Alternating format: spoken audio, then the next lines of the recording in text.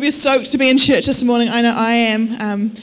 I'm pretty excited, to be honest. Dave's really disappointed to be home. Like after our holiday, we got home and he's like, back to work. I was so excited because we were camping on our holiday and we're like now at home. And it's just amazing. Did anyone go camping over summer? A few people? Does anyone like love camping? In my mind, I love camping. Like I really love camping as the idea of camping. It just sounds great, like magical. I wanted to get like fairy lights to put in our tent. I'm like, that'd be cute. Dave's very against anything like that. I wasn't allowed candles in the tent. Doesn't make sense. But anyway, but the idea of camping was amazing. I was like, yes, we're going to go camping. We were going up north to a dock campsite. I'm like, Dave showed me a picture. It looked beautiful. I was like, this is going to be great. Does anyone here not like camping? Yeah, okay. So you guys understand what it was like. You get there, it's really hot, you have to put up the tent. There is no warm showers. Like, I did not know that. They don't even, like, supply. We got there and we were like, wait, do we have to bring our own toilet paper? Because we didn't even bring toilet paper. We were so underprepared, it was crazy. I've got to be honest, I did cry while we were camping. It got to that level. And so when we got home, it was beautiful. There was, like, warm showers and I could, like, turn some fairy lights on and I just love it. So I'm glad to be home. I'm glad to be in church this morning. It's so good. No, I'm just joking. But I do love camping a little bit, but just a little bit. Anyway, this morning I was thinking about, this is the first message of 2017, and I was kind of, last year, I'm thinking about what was I going to talk about, and I love the start of the new year. I love New Year's resolutions. I'm actually obsessed with them. Dave told me I wasn't allowed to start talking about them until December, because in November I was already thinking about my New Year's resolutions for this year. And he banned it from talking about it in our house because I go on and on about it. And I'm like, what are yours, Dave? This year I have 7 New Year's resolutions. Dave thinks I was only allowed 3, but I just didn't even listen. But I love New Year's resolutions, just the idea of like planning, what I'm going to do this year, having this sort of not high standard, but just these awesome things. Like this year I'm going to run a half marathon. I'm going to do heaps of crazy stuff. And some of them won't happen, of course. Last year I was going to do a triathlon, which I never did. But some of them did happen. But I love New Year's resolutions, new things. And I was thinking about it because first things are important, right? It's like, I know when Avery first spoke, there was a lot of contention whether she said mum or dad or, what words a baby says first, right? That's important. Everyone thinks they said their name because first things are important. New Year's resolutions, the start of the year, that's important to us. I don't really know why, it just is. We think first things are important, and lots of times they are. And I was thinking about it, I'm like, man, I'm speaking the first message this morning. I don't even know what to talk about, but I also know that in the Bible, first things are important as well.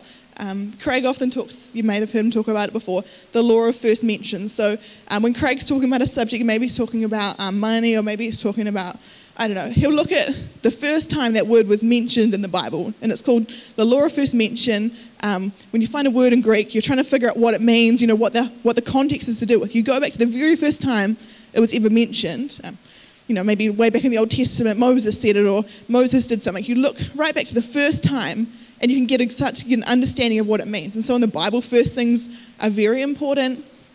And just in life, first things are important. And I was like, man, I'm going to speak the first message in church. And I don't want to overdo that, it was important. But I was like, what can I talk about? And I started looking at the story of Jesus' first miracle. And that's what I want to talk about this morning. My message is called The First Miracle. And it's a story which is really awesome. And I just want to talk about a few things that when we read through the story, we can understand, I guess, the first thing Jesus did to start his ministry, what we can take from that and apply to our lives at the start of this year. Is that all right? Awesome. I'm going to pray and we'll get into it. God, I thank you we can be in your house this morning. God, I thank you, God, that as we start this year, God, that you want to speak to us, God, and you're going to speak to us this morning, God. So I pray that we'd have open minds, open hearts, God, and let you speak to us, God, as we read through the story of the first miracle Jesus ever did, God, that would speak to us, God, and we'd leave this place changed because of it this morning. Amen. Awesome. I want to read to you from John chapter 2. I think it'll come up on the screen behind me. Thanks, Joel, you're the man. This is what it says. 3 days later, there was a wedding in the village of Cana in Galilee. Jesus' mother was there. Jesus and his disciples were also guests. When they started running low on wine at the wedding banquet, Jesus' mother told him, they're just about out of wine. Jesus said, "Is that any of our business? Mother, yours or mine?" This isn't my time. Don't push me." She went ahead anyway, telling the servants, "Whatever he tells you, do it." 6 stoneware water pots were there, used for the Jews for ritual washings. Each held 20 to 30 gallons. Jesus ordered the servants, "Fill the pots with water." And they filled them to the brim. "Now fill your pitchers and take them to the host," Jesus said. And they did. When the host tasted the water that had become wine, he didn't know what had happened, but the servants, of course, knew. He called to the bridegroom. "Everybody I know begins with their finest wines, and after the guests have had their fill, brings in the cheap stuff. But you've saved the best till now." This act in Cana of Galilee was the first sign Jesus gave and the first glimpse of his glory, and his disciples believed in him. I really like the story. It's like a real crazy story, right? It's so crazy. I love that the first miracle Jesus did was just like a real outrageous one, bring some wine to a wedding. And a few months ago, we had a pastor from America called Pastor John Morgan. He came and spoke at youth, and he told a little bit of the story as part of his message. And of course, he was talking to youth, and he really didn't know if he should be saying Jesus was making all this wine, and he was a little bit nervous, I guess. And so he instead decided to change wine to non-alcoholic red Raro. And so he read the story out at youth, and just every time where it said wine, he just put in non-alcoholic red Raro. And I think some of the kids who were new just probably had no idea what this was about. Is that really in the Bible? They were just super confused. But it was hilarious. But I loved it. And I love the story because the first miracle Jesus does is kind of a confusing one. What does that even mean? And I don't know if you've ever been to a wedding where they've run out of wine. Maybe not. Some people might, that happened, might be upset about it. Some other people you might be able to relate more to if you were at a wedding and they ran out of potatoes before you got to the buffet. Oh, it's not good. So Jesus is at this wedding with his mum, his disciples. They hang out. It's probably one of their neighbours, second cousin or something. They hang out at this wedding, and all of a sudden they start to run out of wine. And that is at any wedding, that's bad, right? You don't want to run out of food before someone gets to the buffet. That's kind of the worst thing ever. And everyone's raving about how good the potatoes were. You didn't get any. This is pretty much what's happening. And also, this was an honour-shame culture. Running out of food for your guests was not a good, that was bad. Everyone was going to remember that. That wedding, that was so rude. They didn't have enough wine for all of us. And so Jesus' mum was oh my gosh, what are we going to do? And goes to Jesus. And in the story, Jesus says, "Mum, go away. I'm not ready for this." But as always, mums know best. Who knows that mums know best? Seriously, guys? Oh my goodness. These guys are also in denial. I know that mums know best. And Jesus' mum, she knew best. She's "No, don't listen to him. Just do whatever he says." And so that happens. Jesus says, "Let's grab these water pots, ritual cleansing, jug things." And he's "What we're going to do is we're just going to get them, fill them with water." And I was looking this week. It says in the Bible, where does it say it? The amount.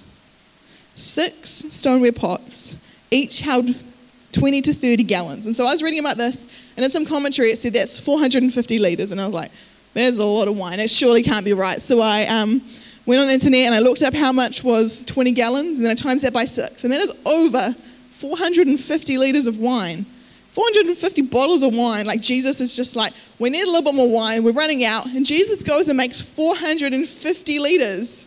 I think it's ridiculous. He was just so, he's if we're going to do this, we're going to do this good. I'm just going to make a little bit of wine. We're going to make a ridiculously big amount of wine. And so I don't really know if the bride and groom knew they were running out of wine, but some of them knew. Jesus' mum knew. And so Jesus goes and makes all this wine. And a crazy thing that it doesn't even seem like a very important matter, right? Jesus come to earth. He can do anything. He's all-powerful. What's the first thing he's going to do? If he could do anything, he's going to start his 3 years of public ministry. He's going to launch off, do something amazing. I think if that was me, I'd probably go for something a little bit different to that. You know what I mean? I'd probably go for something amazing, spectacular. But Jesus goes and makes wine for these people who aren't even mentioned. We don't even know who they are, for their wedding. And I love this story. I think there's so many things that we can learn from this story. And this morning I just want to talk about a couple of things that I think that this miracle shows us about Jesus. And every single miracle that Jesus did was done with a purpose to reveal himself or God to the world, right? That's why the miracles happened. It wasn't just for like a law. It was because God wanted to reveal who he was to people. And so like when he healed people, it was revealing who he was, what he was like, what he did. And so this miracle, or the random, is revealing something about God to us. And so I think the first thing it reveals to us is that Jesus thought that people matter most. Can you say that? People matter most? People matter most. Awesome. And I guess in the story, Jesus does his first miracle, and it's really odd. Like if you just think about it on like surface level, like what is it even like? What is he even doing? Like creating wine? What does that show us about God? Right? If every miracle shows us about God, what does him making 450 liters of wine out of water show us about him? Like it shows us he's powerful for sure, but like what does that even mean? And I believe that the first miracle shows us that people matter to Jesus, and that what matters to people matters to him as well. And so, of course, like we know people matter to Jesus. That's the reason he came to earth, right? That's why he came, because he loves us. He wanted to show us. He wanted to save us, rescue us, die on the cross. That's why Jesus came. But this story shows us that not just these people's salvation, it wasn't even this big thing, but it was what mattered to them. The small thing of running out of wine at their wedding mattered to Jesus, and I love that. He didn't save their lives, heal people. He just helped a bride and groom to have the best day of their life, to have like a crazy amount of wine for their party. And I think sometimes I think, like I hear people talk about maybe like something like praying for car parks. Does anyone here do that? Yep, my mum, she's got her hand right up. People who pray for car parks, and sometimes I really can't wrap my head around that. Like my mum will be like down the main street and we're kids, and she's like, "Now you all need to pray for a car park, kids." And I'd get so mad. I'm like, "I'm not praying for a car park, Mum. God has more important things. Like we could pray for children in Africa. Like there was a lot of things we could pray for. Like I'm like, if I go to heaven and then look at my list of prayers, I don't want like 90% of them to be about praying for car parks. That's what I say, right? I'm like, it's ridiculous. But this story shows me, and sometimes I get really frustrated because has anyone, like, I don't know if you guys have ever been with people who do that, but they pray for a car park and you're like, no, not true, not doing it. And then they get one like straight away, like right outside the supermarket. My mum every time, honestly, like every time. And I'd get so annoyed about it. I'd be like, it's a fluke, whatever.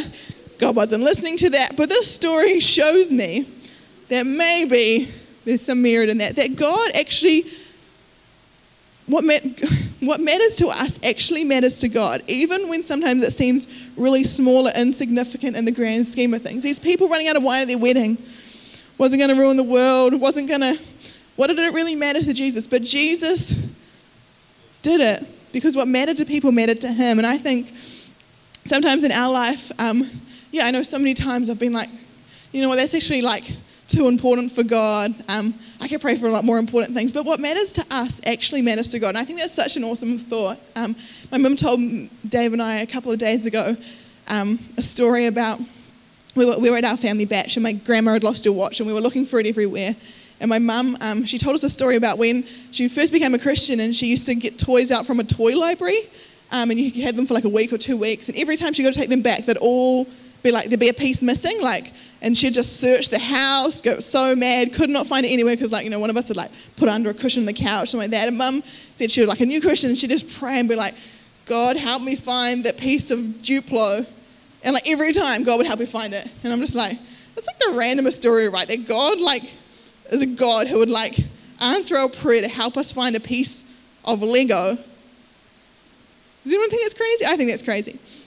But I think, and sometimes I think my mum's crazy. Sometimes I'm like, Mum, whatever. I love you, Mum, I do. But when I read this story, I'm like, man, it's so true. The things that sometimes can seem small and insignificant to us, the things that sometimes seem like, you know, actually in a grand scheme of things, that's not important to God. Like, God's got a lot more bigger things to deal with. God actually cares about the things that matter to us.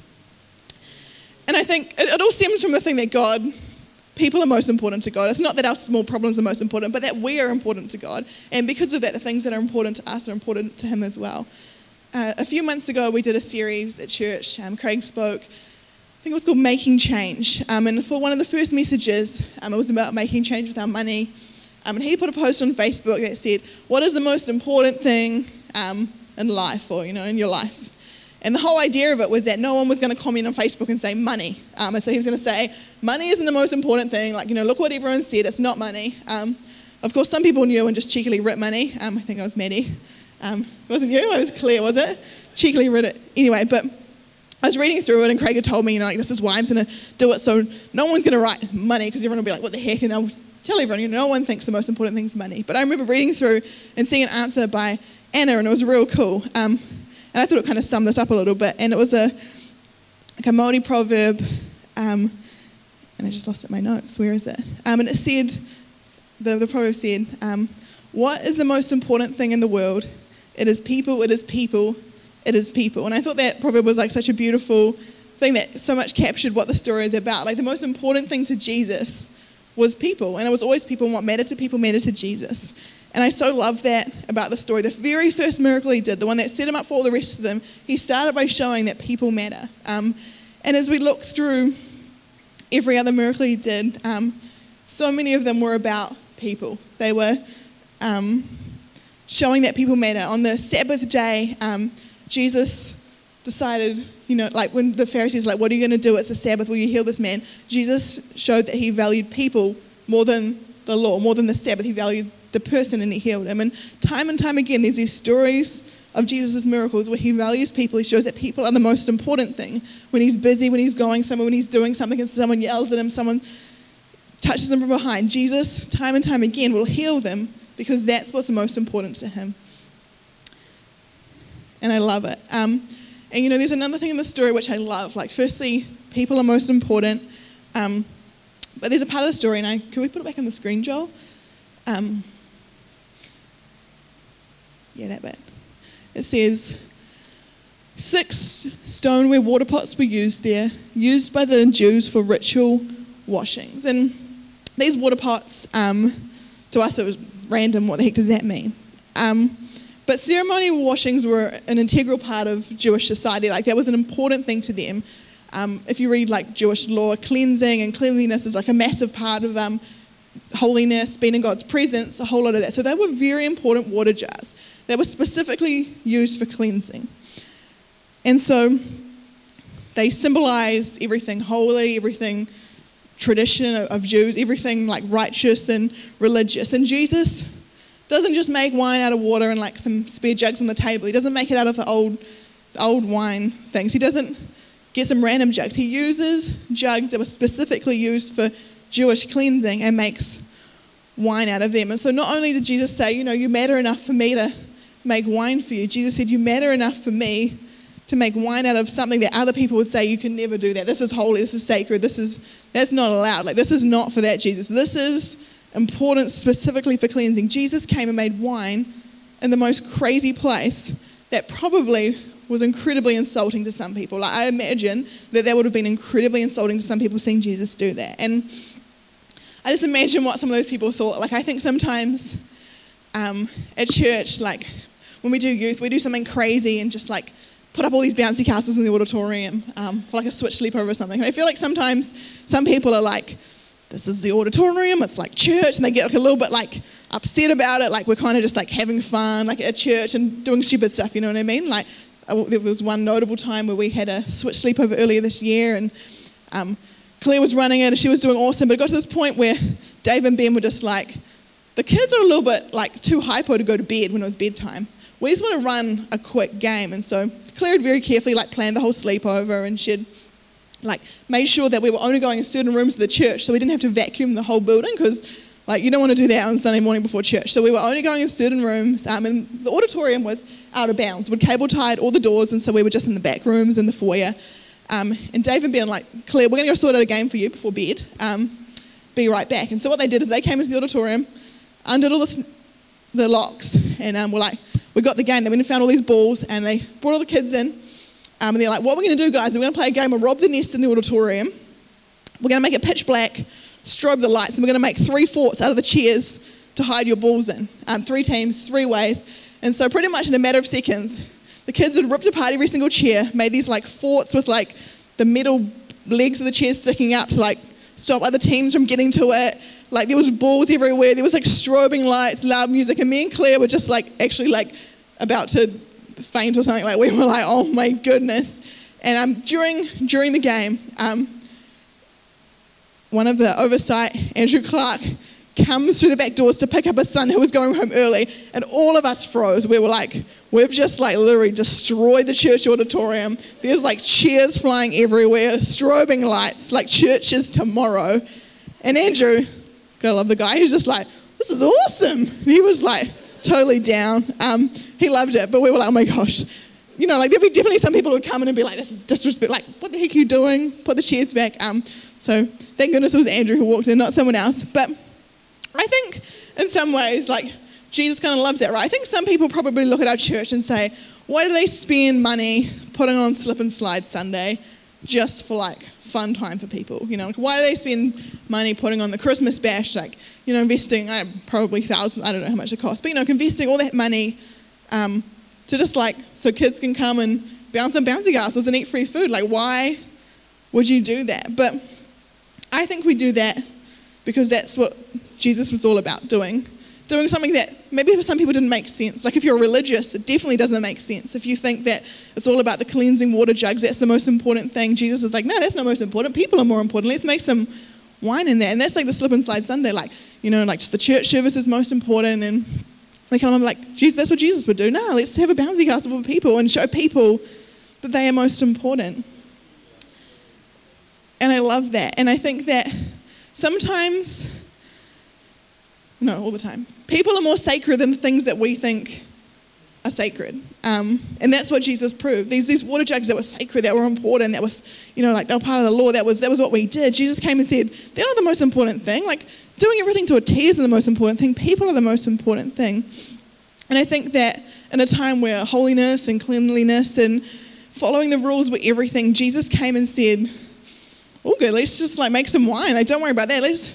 What is important is people, and what is important is what people need. And small things that are important to people are important to me. And I think that, you know, like the first thing is that Jesus' story shows that people matter. The second thing it shows is that God's grace is bigger. And I think His grace is so much bigger than we think. Because if you look at the story, like from our eyes, yeah, it's maybe a little bit random, him making it in the water jugs, but for them that was scandalous. Like getting these water jugs that were so holy, and you know that was a cleanliness thing, and making wine, and it probably seemed like this big mockery thing. It's like, Jesus, why would you even do that? Like that's so rude.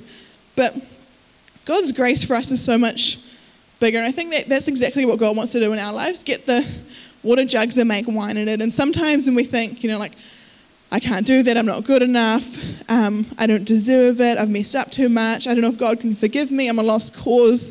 Jesus wants to come and make wine where we think it shouldn't be, where we think it not supposed to exist. And Jesus is there ready to do something else, something that everyone else thinks is wrong, to make wine out of a ceremonial cleansing jug and to say, you're more important than how holy you are. You're more important than how together your life is. You're more important than how good you can follow the rules. You're more important than how good of a Christian you are. And I think sometimes we forget about that grace that God has, right? Sometimes we think that God's real, this harsh God, and, you know, like, we can't make wine in those jugs because they're for cleansing, and that's way more important. Like, following the law is way more important than that. But Jesus always comes, no matter what's going on in our lives, no matter how messy it is, and says that we're more important than the things we do or we don't do. And this grace that He has for us is so massive. It's like He's always willing to come and make wine somewhere where sometimes we don't even think it should exist in our lives. Somewhere where we think, nah, I don't think, God, you can do that. God, I think I messed up too bad. God, I don't think that's really fair. I think I'm like too far gone. God, I think that I'm too much of a mess. And God will always come and do the thing, show more grace than we ever think is possible. And sometimes I think that like it's really hard to understand the idea of God's grace. That it's so big that He'll just do things that don't even make sense to people, that He'll like forgive something that seems unforgivable. He'll do something that just seems completely unfair and ridiculous. And I love, in explaining grace, I love the word for grace, I guess it is, in Te Reo Māori, and it's Te Aroha Noa. And Aroha, you probably most know, is love. You guys know that? Good. And Noa is the opposite to tapu. And so tapu is like things to do with things being sacred and set apart. That things that like maybe restricted or prohibited, that's what tapu is. And so Noah's the complete opposite of that. And so Noah basically means just no conditions, like no rules, no conditions. And so Te Araha Noa, which is grace, just means love without conditions, like no conditions. And I so believe that so sums up what Jesus came and did in the story where he created wine. It was like, there were so many reasons why he couldn't have, like, there was these restrictions, like that was a cleansing jug, that was like sacred, that was holy. And Jesus came and just like threw out the conditions. He's like, you know what? That's not important. What's most important is people. And the grace that God shows us is this love without condition he has for us. And I think sometimes we can get so caught up on all the reasons why he shouldn't have grace for us. The conditions that we think of, we're like, God, but I did this, God, but this happened. The conditions that we know should be there. But really, God's grace is all about love without condition. And I love that. And I think it's the kind of grace God gives us. It's the kind of grace that making wine in ceremonial jugs is all about. That's what the story's about. It's about God showing that people matter. God showing that what matters to people matters to him. God showing that his grace is big enough for things that sometimes we don't think it is. You know, as I wrote this message, I kept thinking, like, it's kind of a good, like, it's kind of cool, God, but, like, I kind of thought for the first message of the year, we could do something more inspirational about, like, following Jesus, like, pushing into him, not so much about, like, how God loves people. Maybe God, that's what I was thinking. But as I was thinking that, God quickly reminded me that that's what pursuing God should manifest like in our lives, that as we follow him, what matters to us aligns more and more with what matters to him. And what matters to him is people. And that as we follow him, the way we see and treat people aligns more and more with how he does. And that's with showing grace or love with no condition, being willing to make wine in the water jugs. And so I'm just going to wrap up because I'm almost out of time. But as we start this year, as we make New Year's resolutions, as we try and do better at school and better at work and make new habits and kick bad habits and be fitter and healthier, whatever it is, I believe that this story is both a reminder and a challenge to us. And it's a reminder of how much we matter and how much of God's grace we've been extended. And it's also a challenge for us to live in a way where people matter to us and we extend them the kind of grace that God extends to us as well. And so I just want to pray for all of us this morning, just as the band jump up. So when you just stand, just everyone just jump to your feet, and we'll pray.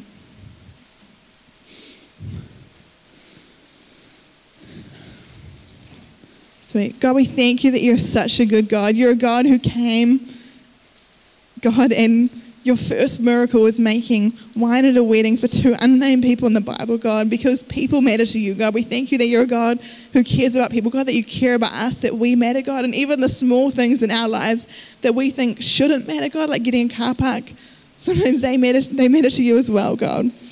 And I thank you that you're a God who's so full of grace, God. You're so ready, God, to give us grace when we don't think we deserve it, God. And so, God, this morning we thank you for that, God. We pray that we, God, would be reminded of the grace you have for us, God, reminded of how much you love us, God, and that we would be challenged to give other people that same love, God, and that same grace. So we thank you, God. In Jesus' name, amen.